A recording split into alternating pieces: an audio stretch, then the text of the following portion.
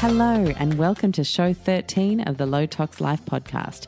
I am Alex Stewart, your host, and today I am bringing you one of my favourite health professionals, someone who I have interviewed in one of my e-courses, Real Food Rock Stars, all about preventative heart health. And it is Dr. Stephen Sinatra. He is a multi-award-winning author. He has been practicing cardiology for over 4 decades.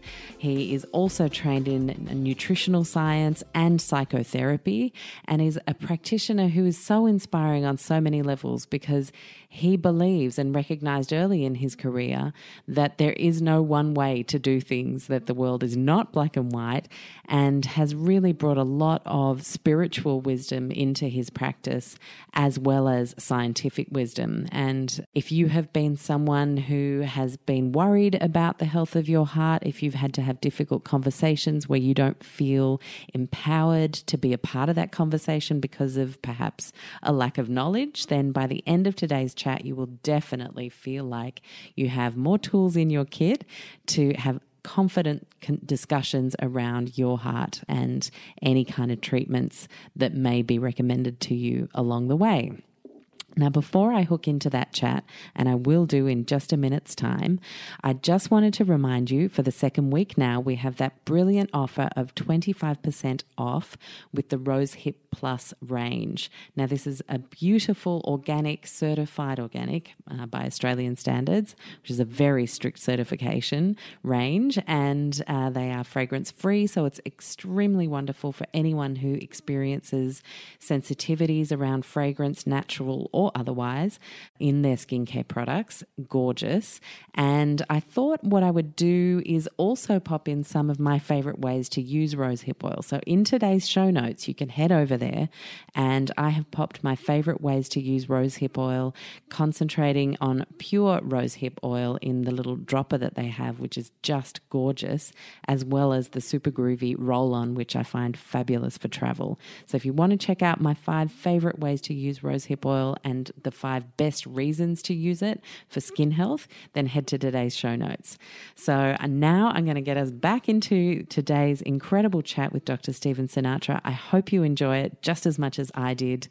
I'll speak to you after. And I'm so happy to introduce to you Dr. Stephen Sinatra. How are you? I'm really good, Alex. It's a bright, sunny morning here in Essex, Connecticut. So I don't know what it's like in Australia right now.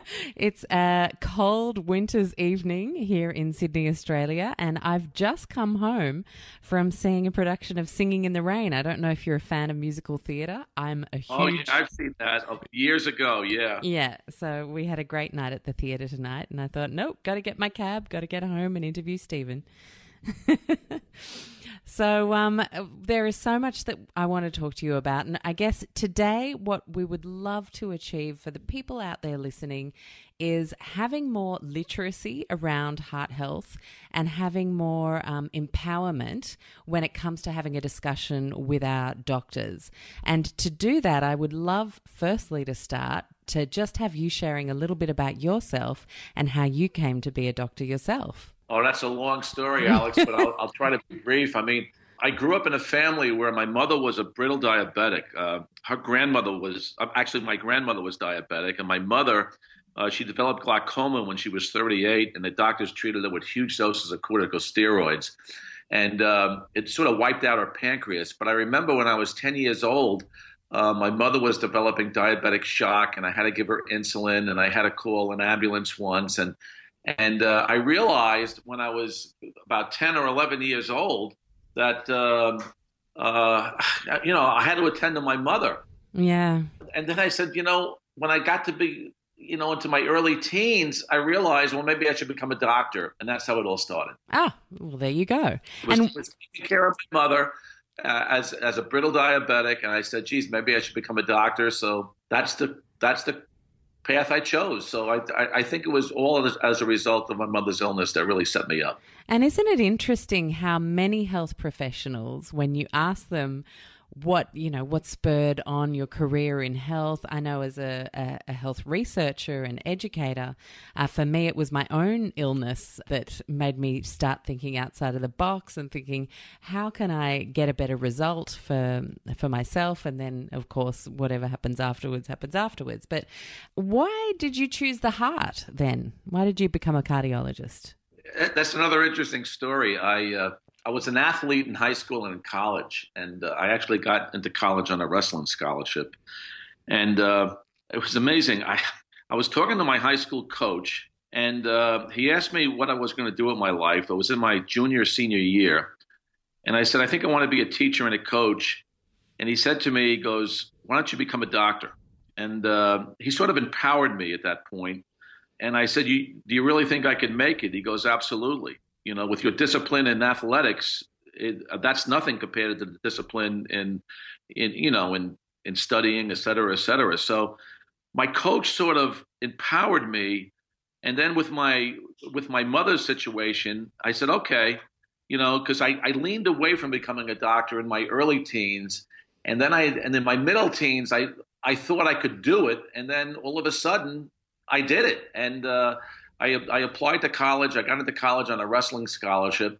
And after 2 years of being at college, I declared myself as a pre-med, and I had the grades to do it, and everything fell together. It was marvelous the way it came together, and I'm so happy it ended that way. It was meant to be, clearly, with everything you've achieved since. When we talk about health revelations from heaven and earth, I realized that my whole life has been programmed. I never believed that until I met Tommy.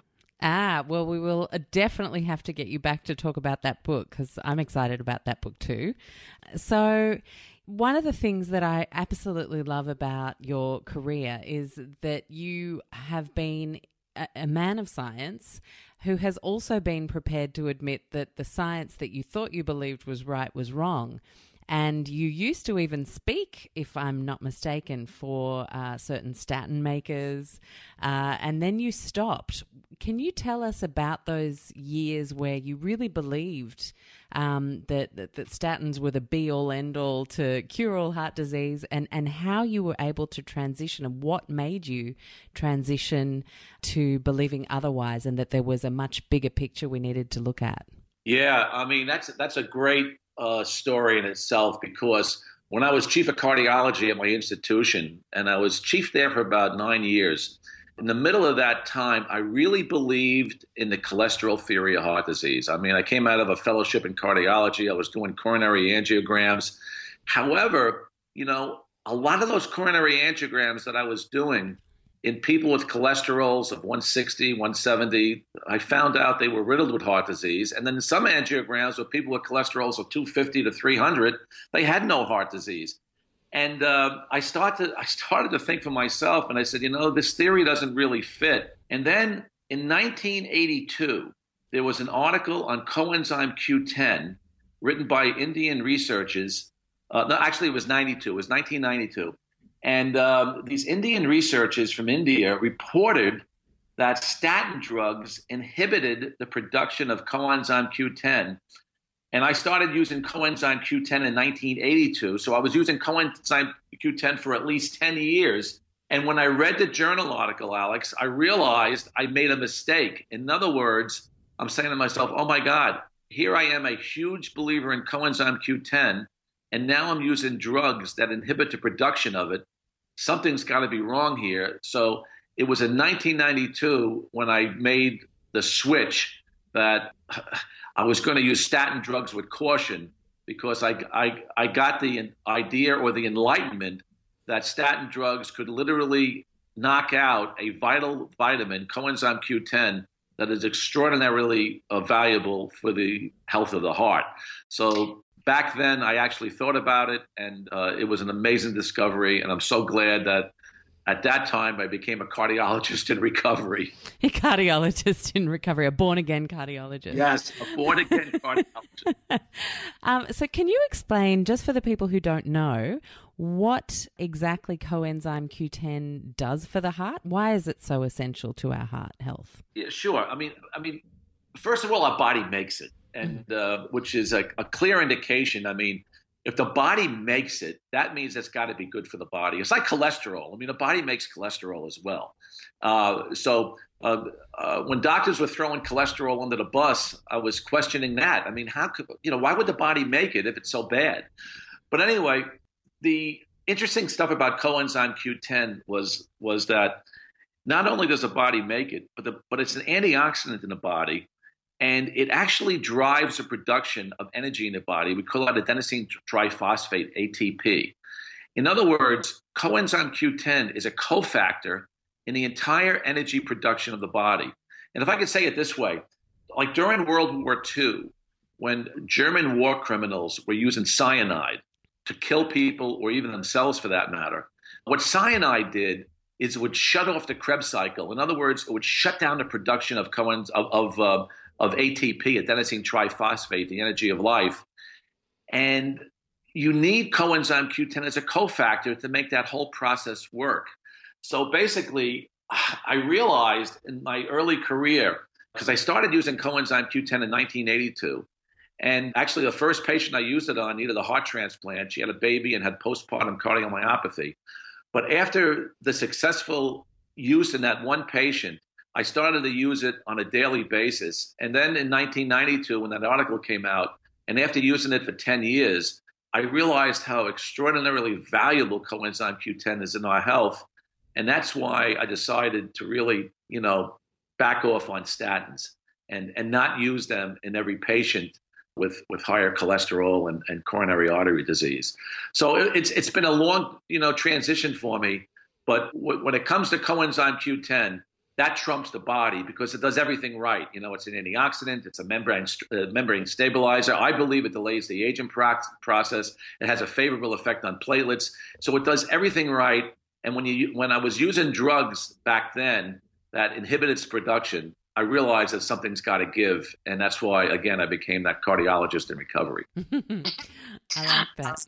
So only because people have a tendency to get hooked on what an expert such as yourself says, so coenzyme Q10, I can picture everybody flooding out to their health shops and pharmacies to buy some. Is there anything we need to look out for? Is there a conversation that needs to be had with our own health practitioner around starting a supplement like CoQ10? Is there a type that we need to get that's better than another type? Or can you just so that people make good decisions out there? And I'm very conscious of people who like putting into practice what they hear on a podcast, and I want to make sure we equip people with the right information. So could you just help us with our Sure. CoQ10 shopping, so to speak? Yeah, I mean, I'm a big believer in the use of CoQ10 and in almost anybody over the age of 40, because around that time, the blood levels tend to drop precipitously. In other words, the cells in the body make CoQ10.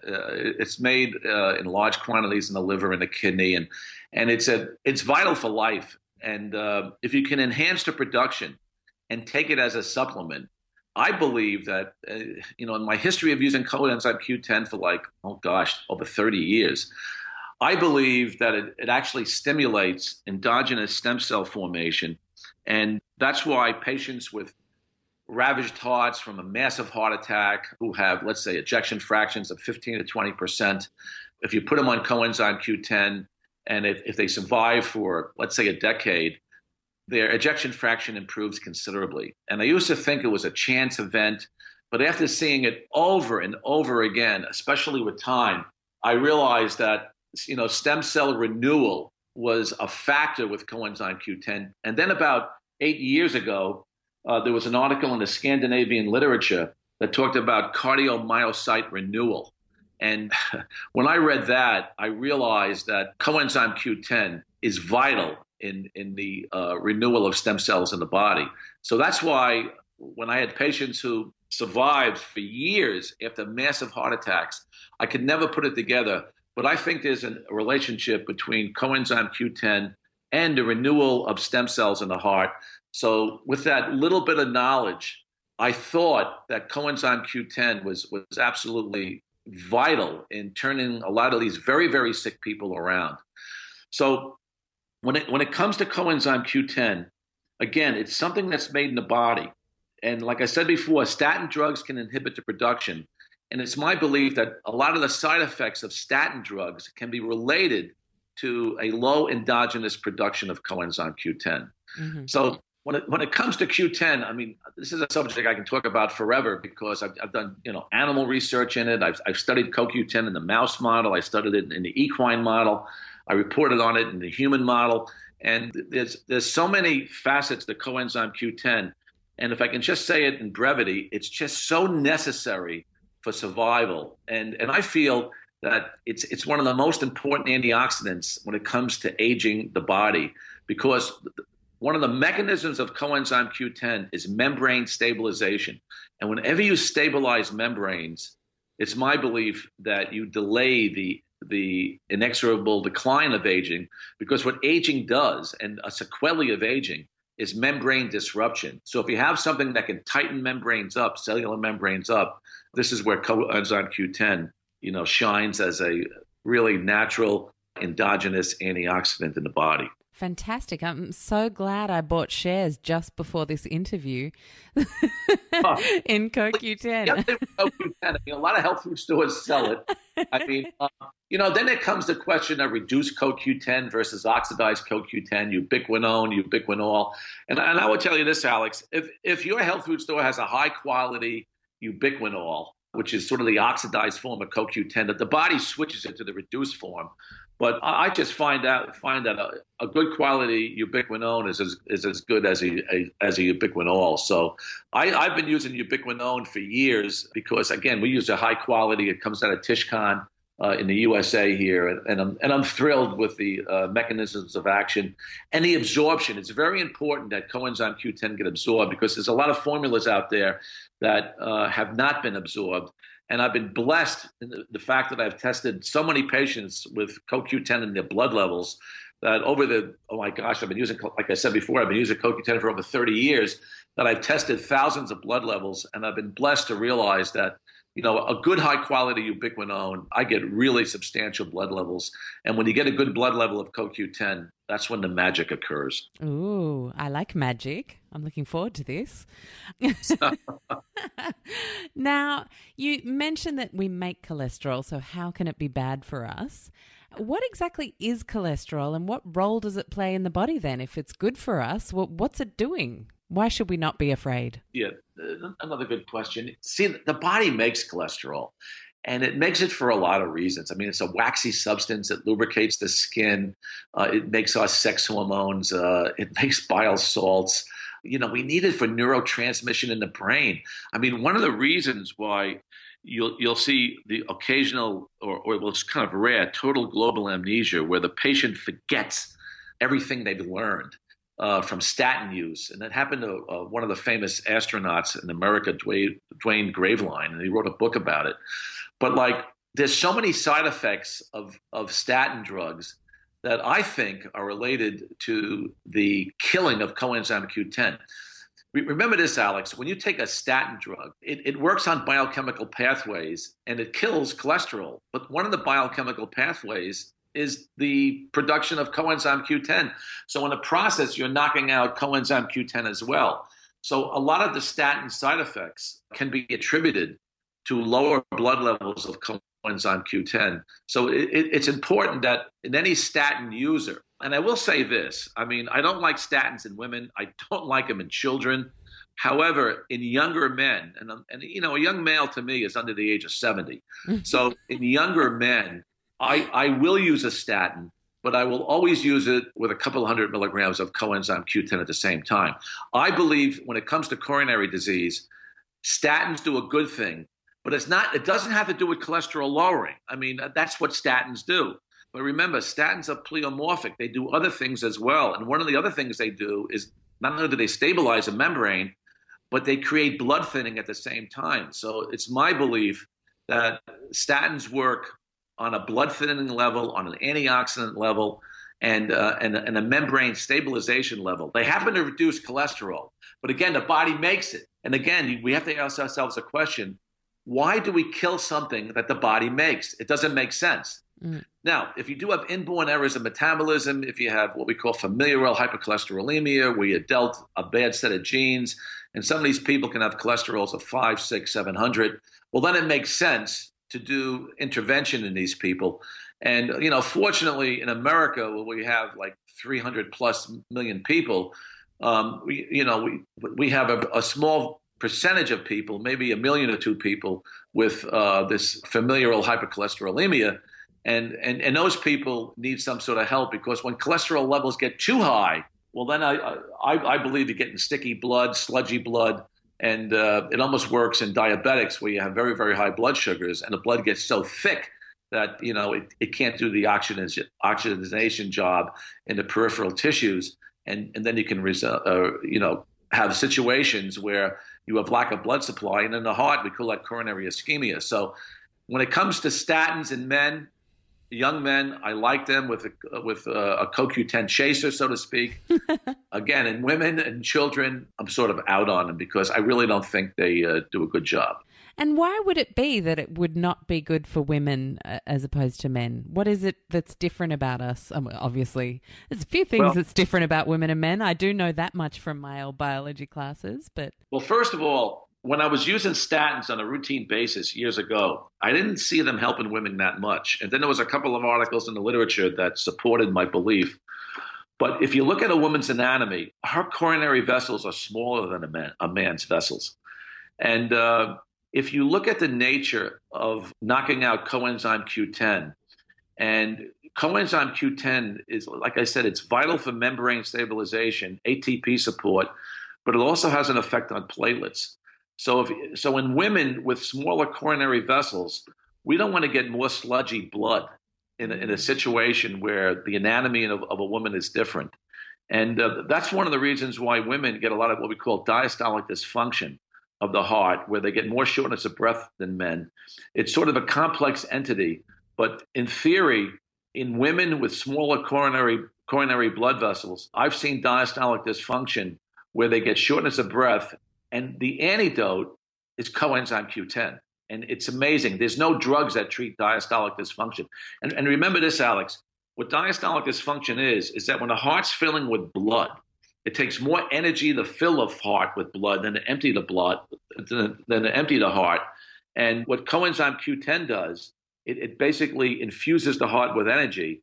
So the heart struggles less when it fills with blood, and these patients feel a heck of a lot better. So when it comes to diastolic dysfunction, which women get more than men, it's my belief that a lot of it has to do to the smaller coronary blood vessels that women have, because women have smaller hearts than men. It's just an anatomical difference between men and women. It's a complex subject. Very. But again, it's my belief that because of the anatomy, these women get into trouble. And by the way, in the United States, I don't know what it's like in Australia, but in the United States, women have surpassed heart disease more than men. And, I think it's a sign of the times when you have to be like a woman, act like a man, and work like a dog.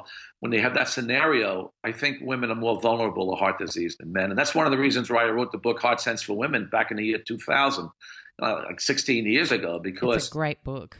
Because I was seeing more women with men in the coronary care units. And it just blew me away. I mean, why is this happening? And things have changed in the workplace. Oh, they sure have.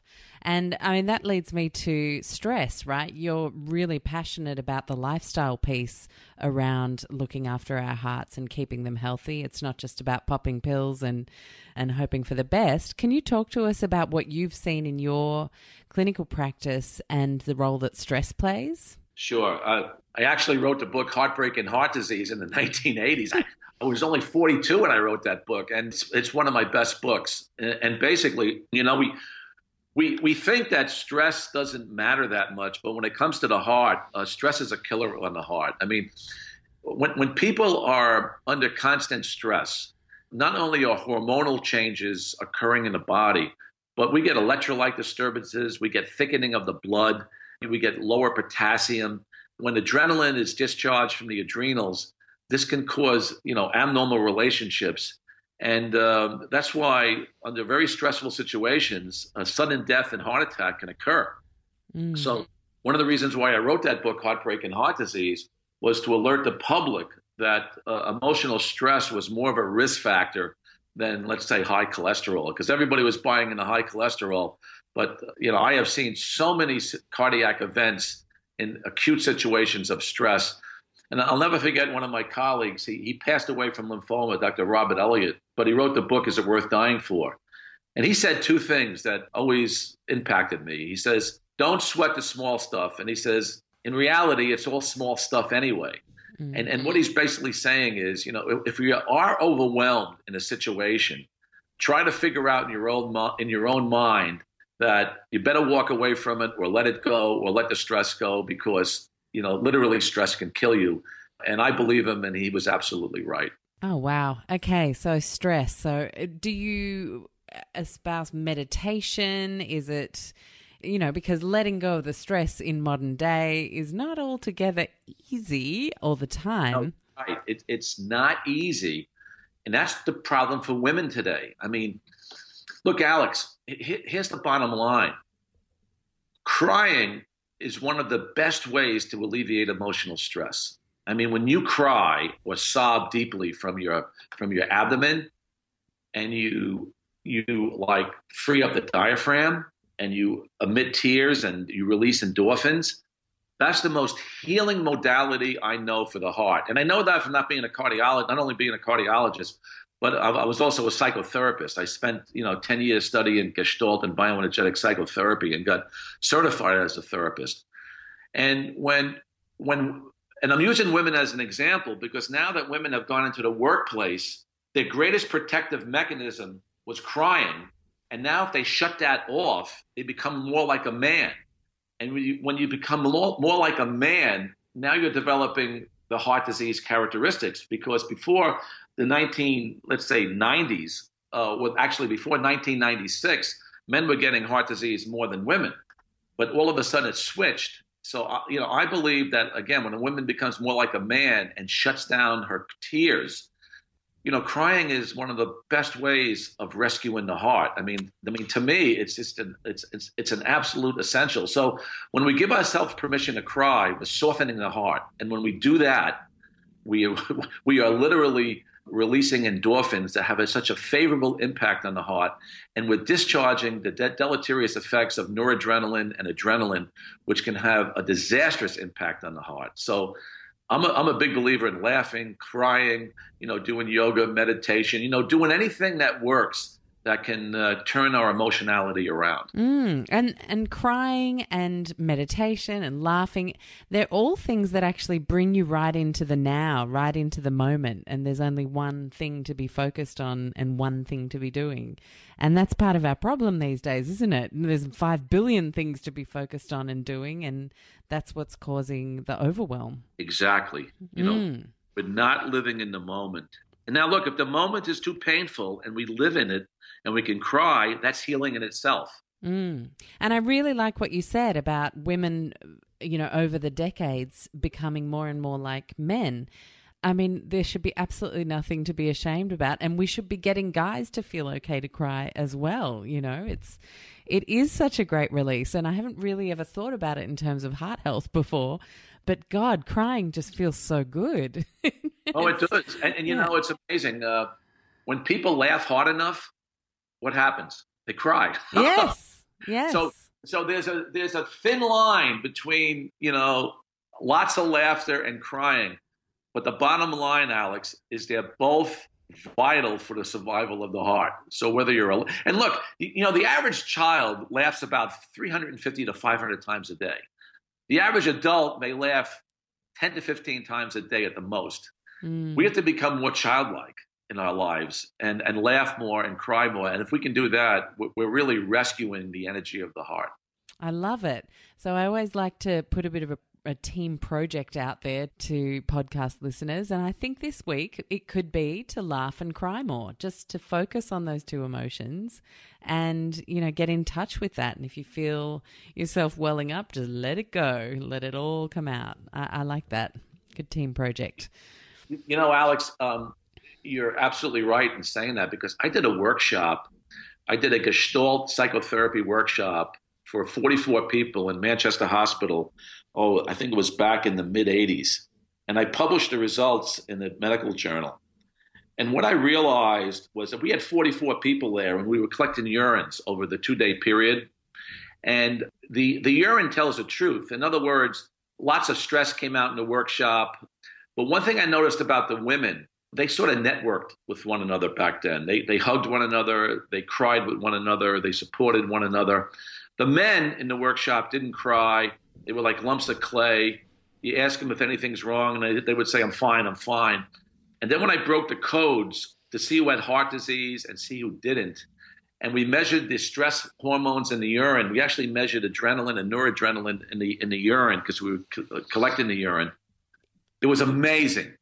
First of all, the women had no heart disease collectively, and this is years ago, but 80% of the men had heart disease, and they had astronomical elevations of stress hormones in their urine. So the women who cried did not have stress hormones in the urine because they released it. But the men who held on to themselves like lumps of clay were dying in their own adrenaline. And they were developing, and they had heart disease when we broke the codes because, some of the coronary angiograms, positive stress tests, things like that. So it was about 25 or 30 years ago. That's when I first realized that men who don't cry get heart disease. And I published that in Connecticut Medicine in the USA Literature.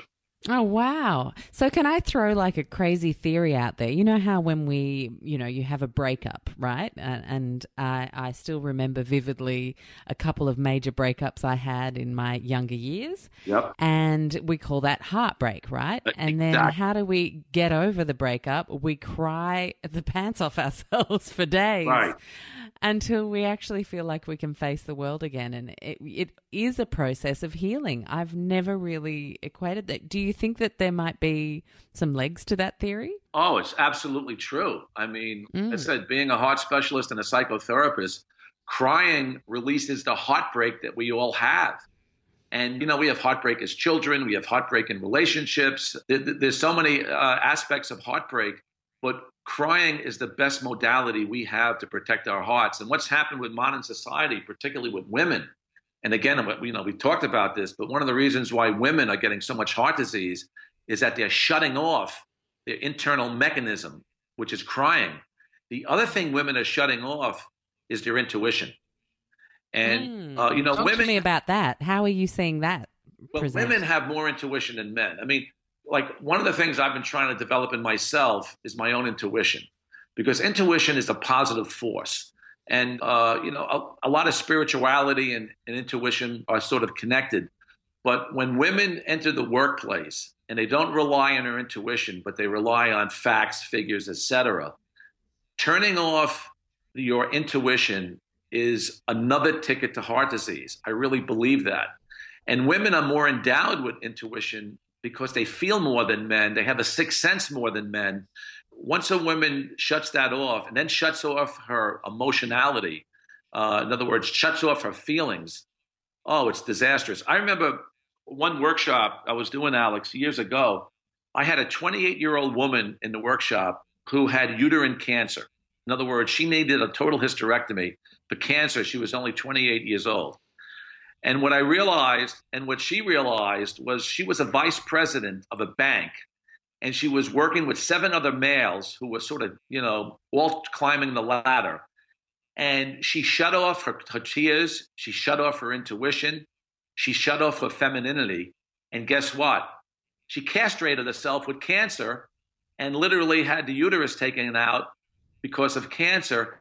And when she realized that, what she had done, she cried and cried and cried. And I'll never forget it because she was an unbelievable patient and a messenger, where she absolutely got that the reason why she got uterine cancer was because she became more like a man in the workplace. Wow. Only 28 years old, had the uterus removed because of cancer. Gosh. And, that whole connection between disease and emotions or lack of emotion it's a whole nother topic, isn't it? We could go on and on into that. Oh, yes. I mean, that's why I became a psychotherapist. But, it's important for our listeners to realize that, patients for doctors, they're really messengers. And what really makes a good doctor out there is that he sees a patient as a messenger. And those patients teach the doctor about life, about real events. And basically, if the doctor can assimilate this information, they become, excuse me, better doctors. So I've been blessed with a lot of those events in my life where you use these patient situations, you learn from it, and then you can help other people. And that's what, becoming a doctor is all about. It's sharing what you've learned from previous experiences in the quest of helping others. Isn't that beautiful? And I think key as well, which you've shown, is also sharing when it's not been right and continually improving and evolving and not being afraid to move forward in a different direction, Absolutely. So to speak. Sometimes we have to move in a different direction. Yeah. The greatest thing about medicine is if something's not working, we need to shift gears. And the problem with a lot of doctors is their rigidity. In other words, they believe what they were taught in medical school or in their training, and if they stay rigid, and I should say this about doctors, a rigid doctor, that's their Achilles heel, rigidity. So good doctors need to sort of, get out of the box a little bit, open up their eyes, and see their patients as messengers. And when something works in one patient that they thought was unusual, they need to try it in another patient. And that's what medicine is all about. Absolutely.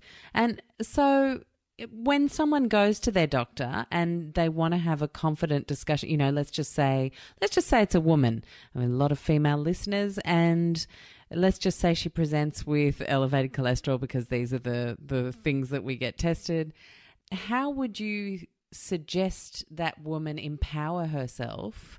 I love your book, The Great Cholesterol Myth. Would it be as simple as reading and talking to someone else if she or he didn't feel that conversation was going in an open-minded, let's explore various options direction, as opposed to the, no, you have to take these pills, this is the only answer? How would you suggest people sort of start to feel more empowered to have conversations with their doctors? Yeah, I've seen that scenario many times. When I was working as a cardiologist on a day-to-day basis, I would see young women in their 30s who came to see me as a second opinion. And this is before I wrote The Great Cholesterol Myth.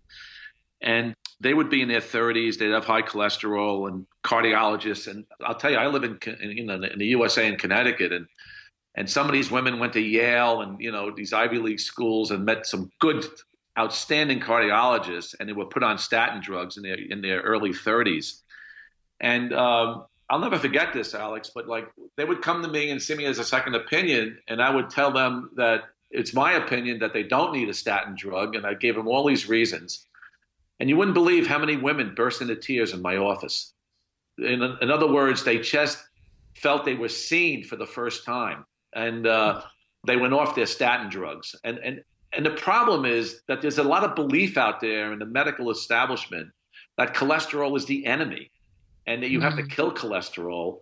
And I believe that there's nothing farther from the truth. I mean, cholesterol is more of your friend as opposed to your foe. I mean, if you really want to get down to brass tacks, what the foe is, or what the enemy is sugar. I mean, sugar causes enormous oxidative stress in the body. It ages the membranes. It ages our cells.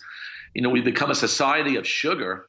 And, the average American, I don't know about the average Australian, but the average American takes in about 160 pounds of sugar a year.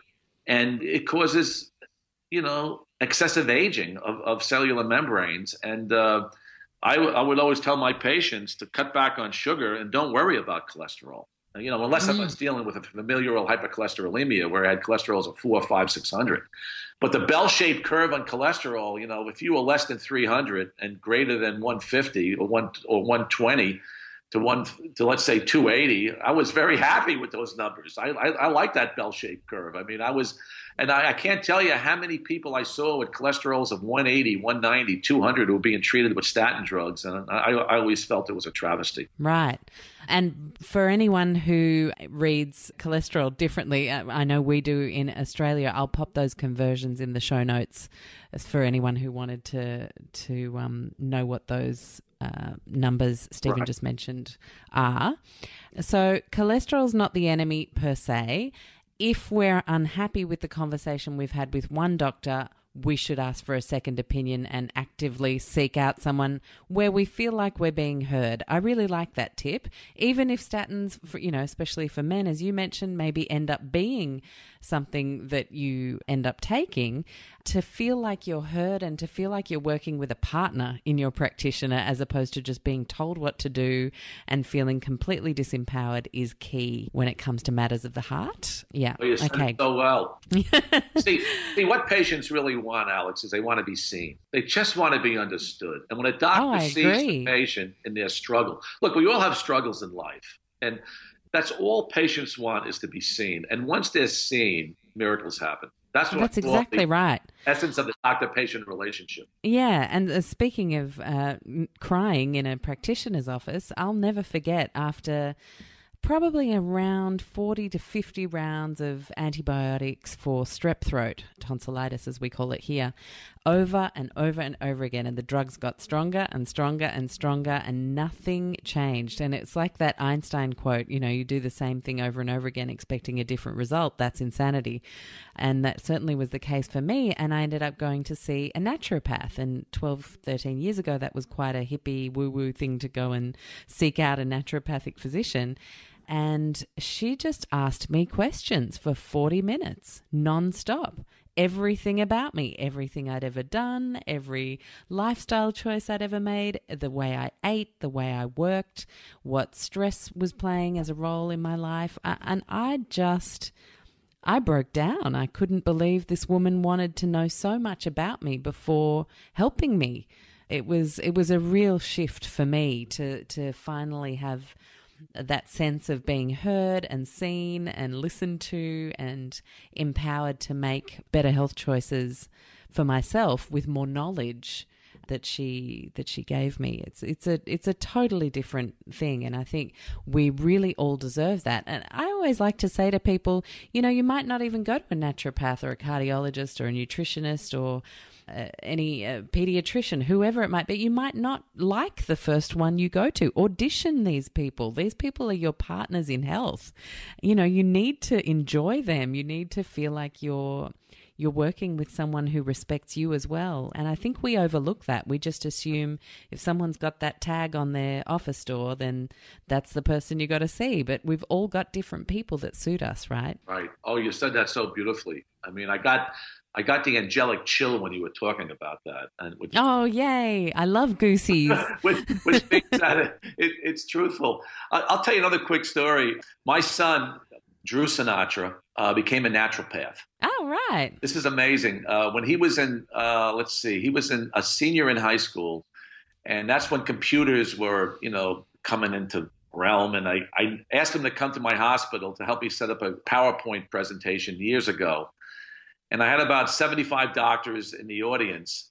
And, a child that's around 17 or 18, when the lecture was over, he says, "Dad, I don't want to become a doctor." I go, "Why?" He goes, "Those doctors were sad. They were angry. They didn't really want to be there." He felt their energy. I said, "You're absolutely right." One of the reasons why they come is because to the noonday lecture is because we would feed them. We would give them, we would provide lunch. But, he saw the truth. And I said, "Drew, don't become a doctor. Maybe consider naturopathic medicine or acupuncture or stuff like that." So he applied to Bastyr a few years later, and he got in, and he's a naturopath now. And he loves it. Oh, how great. And he loves it. You guys are a force to be reckoned with. Well, and now he's on my newsletter team and stuff like that. And he teaches me stuff. He does. He's been out at Bastyr about 10 years, and it's amazing. He comes up with some really good stuff. So it's great having a son that's in alternative medicine like that. How fantastic. Now, I want to ask you just one quick question on food before we wrap this interview up. What, saturated fats, it's probably another half-hour conversation, but do saturated fats cause elevated cholesterol? Can we just go straight there? Sure. I mean, yeah. The short answer is yes, they do. Saturated fats are broken down, and they do raise cholesterol, and that's why the old, what I would call the antiquity, message of antiquity was that It made sense. Well, if you eat eggs, and eggs are cholesterol, and or you eat saturated fats in meats and stuff like that, that it's turned into cholesterol in the body, and that's a taboo. And that was the old thinking. However, what the modern thinking is that, sure, saturated fats like coconut oil, for example, I'll use that as an example, can create more cholesterol. Organic butter can create more cholesterol, and it's true. However, when you take in these saturated fats, they tend to create more of what we call a fluffy pattern of cholesterol, not what we call a small, dense particle B pattern, but they make sort of a more threatening, inflammatory type of cholesterol, more fluffier, more conducive to the body. Olive oil is a great example. Olive oil contains mostly monounsaturated fat, but it does contain a little saturated fat. And olive oil takes like a small particle B that we can measure in the laboratory, and it makes it fluffier into a particle A, which is much less invasive on the body. And remember, when cholesterol becomes oxidized, that's when it becomes angry. And when it becomes angry, that's when it can create more inflammation in the blood vessels. So saturated fat makes small density particles fluffy and light. Yeah, so the LDL, it shifts that to being HDL. Is that right? No, not HDL. It makes the small particle LDL less invasive. Less invasive. Yes. Okay, cool. Great. Less invasive if it becomes oxidized. Mm-hmm. And if it becomes less invasive, who cares? I mean, yeah. So we used to think saturated fats, because it turned into cholesterol, was bad for the body. However, it changes the framework of cholesterol.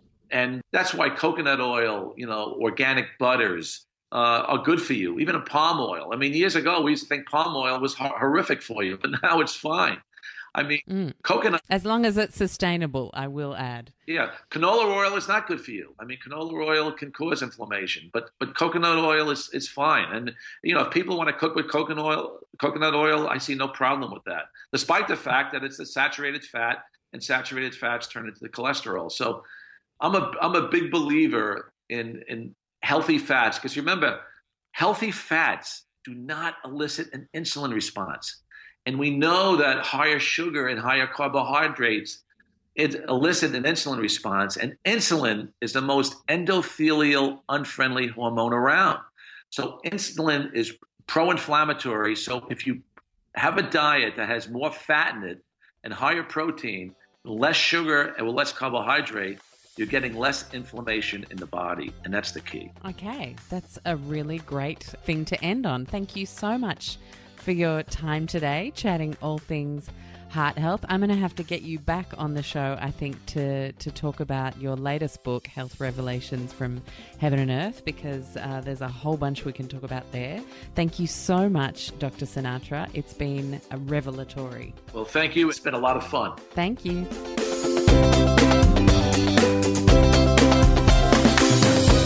Thank you so much for joining me for today's show. Check out the show notes at lowtoxlife.com/podcast. And if you wanted to maybe share a quote and something that really jumped out for you, you can find us on Instagram at lowtoxlife, or simply hashtag lowtoxlife across social media. I absolutely love bringing you the show. Thank you for any of the star ratings or one-line reviews that you guys have left. It helps me know what you've been loving and what you'd love to see more of.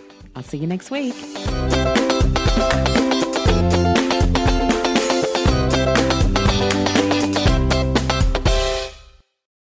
Jackrabbit FM. For your ears. Who is that?